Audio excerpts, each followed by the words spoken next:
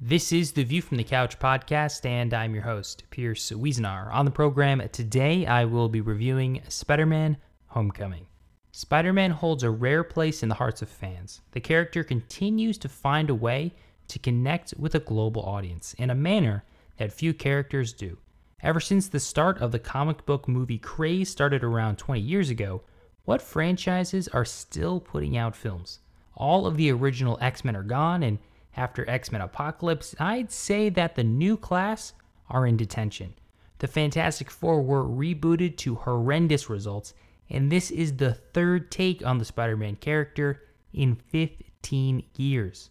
The appetite for Spider-Man films is almost unmatched within the genre, with only Batman being really comparable. Spider-Man is a legacy character, and one that has a very unique set of baggage.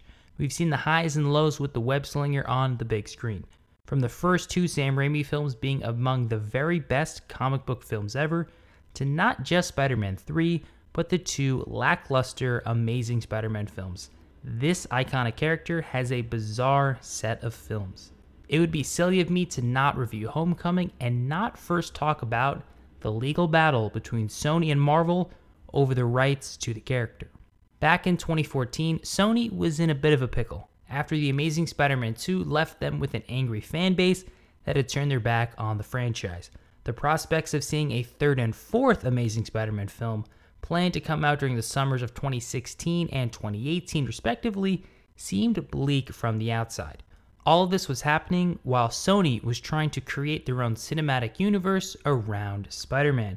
We all know of the now scrapped Sinister Six and Venom movie. Plus, there were some rumblings of a Spider-Man 2099 film as well.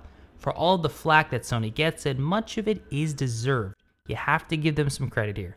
They were planning on putting a lot of money into their premiere property, which is something that most fans want to see from the studios that have the rights to their favorite characters.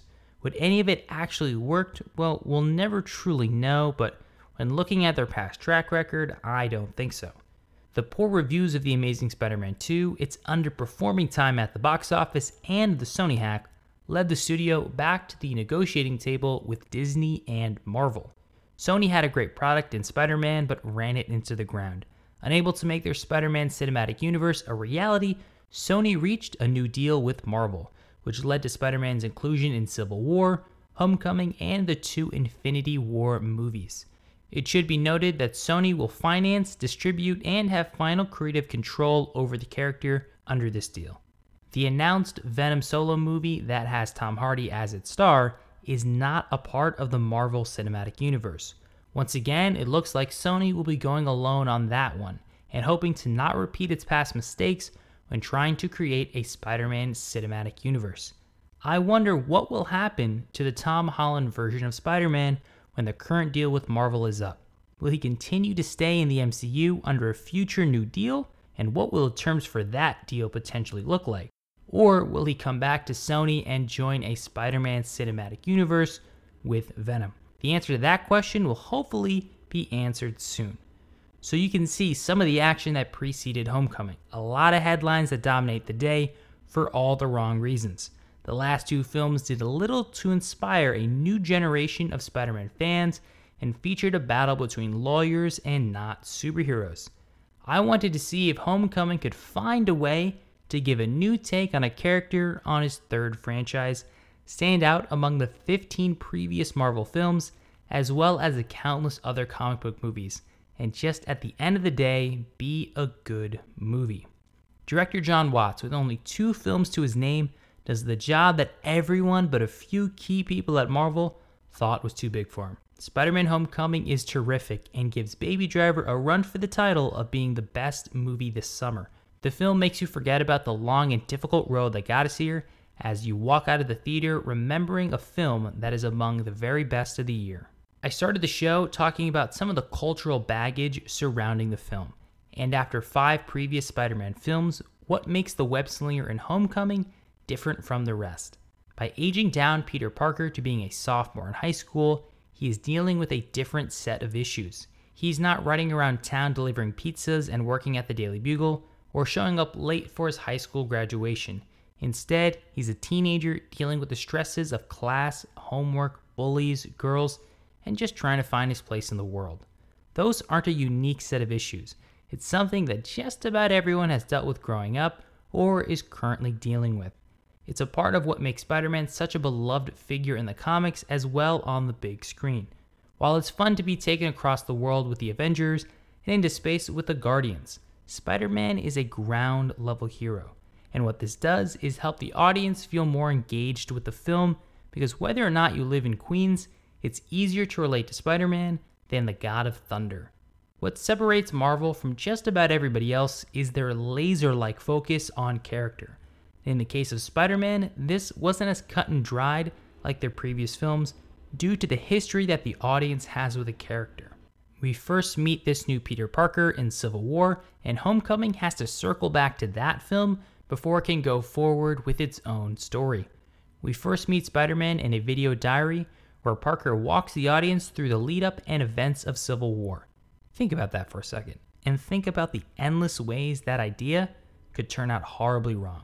The jokes could land flat, the audience could get confused because we're going to a different film at the start of this one, and the audience could simply find the whole premise stupid and instantly reject this version of Spider-Man. But none of that happens here. Instead, from the moment the orchestra plays the Spider-Man theme and Tom Holland links together Civil War and Homecoming, you're all in on Holland as Spider-Man. Fans get a quick snippet of who Peter Parker is, as well as who Spider-Man is, all in the space of a few minutes. So much of the film is riding on that one scene, and it all comes together to build a bridge from the screen to the audience, assuring them that the past decade of Spider-Man movies are in the past, and that the future looks very bright for this character once again. In a cinematic universe where all the films are connected, it's never an easy job to link them together. Most of the time, it's done in a pretty ham-fisted way, like the email at the end of Dawn of Justice. In almost every instance, it's jarring, because it feels so disconnected from the rest of the film, and the execution is downright terrible. After numerous attempts, Marvel finally got that part right, because in Homecoming, the links never made it difficult to suspend my disbelief. Homecoming goes all the way back to the Avengers and the aftermath of the Battle of New York. Instead of using that connective tissue to preview a future film, Homecoming gives the audience the best Marvel villain in quite some time. Unlike past comic book villains, the Vulture isn't plotting world domination or being evil for evil's sake. Instead, the Vulture is purposefully kept small time.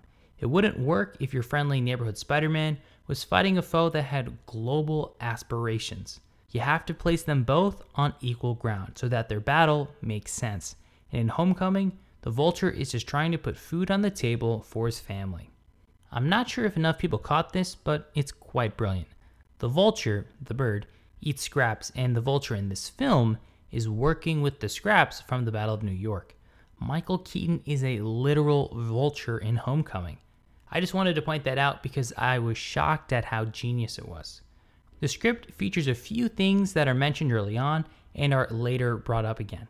This does a few things. First, it creates a sense of excitement by hyping things up that are discussed. Also, nothing is coming out of left field or feels out of place. Instead, the ideas, twists, and turns that the film takes the audience on aren't surprising in the wrong way, because Homecoming does its homework when it comes to crafting a story. And when you have someone as talented as Michael Keaton in your film, it would be a shame to waste it on a one-dimensional character. Instead of having a villain with typical nefarious plans, we spend a long time with Toomes the Man instead of the Vulture. This fleshes out his character and allows the audience to understand his motivations and see his path from being a junker to a guy with an alien-powered flying suit.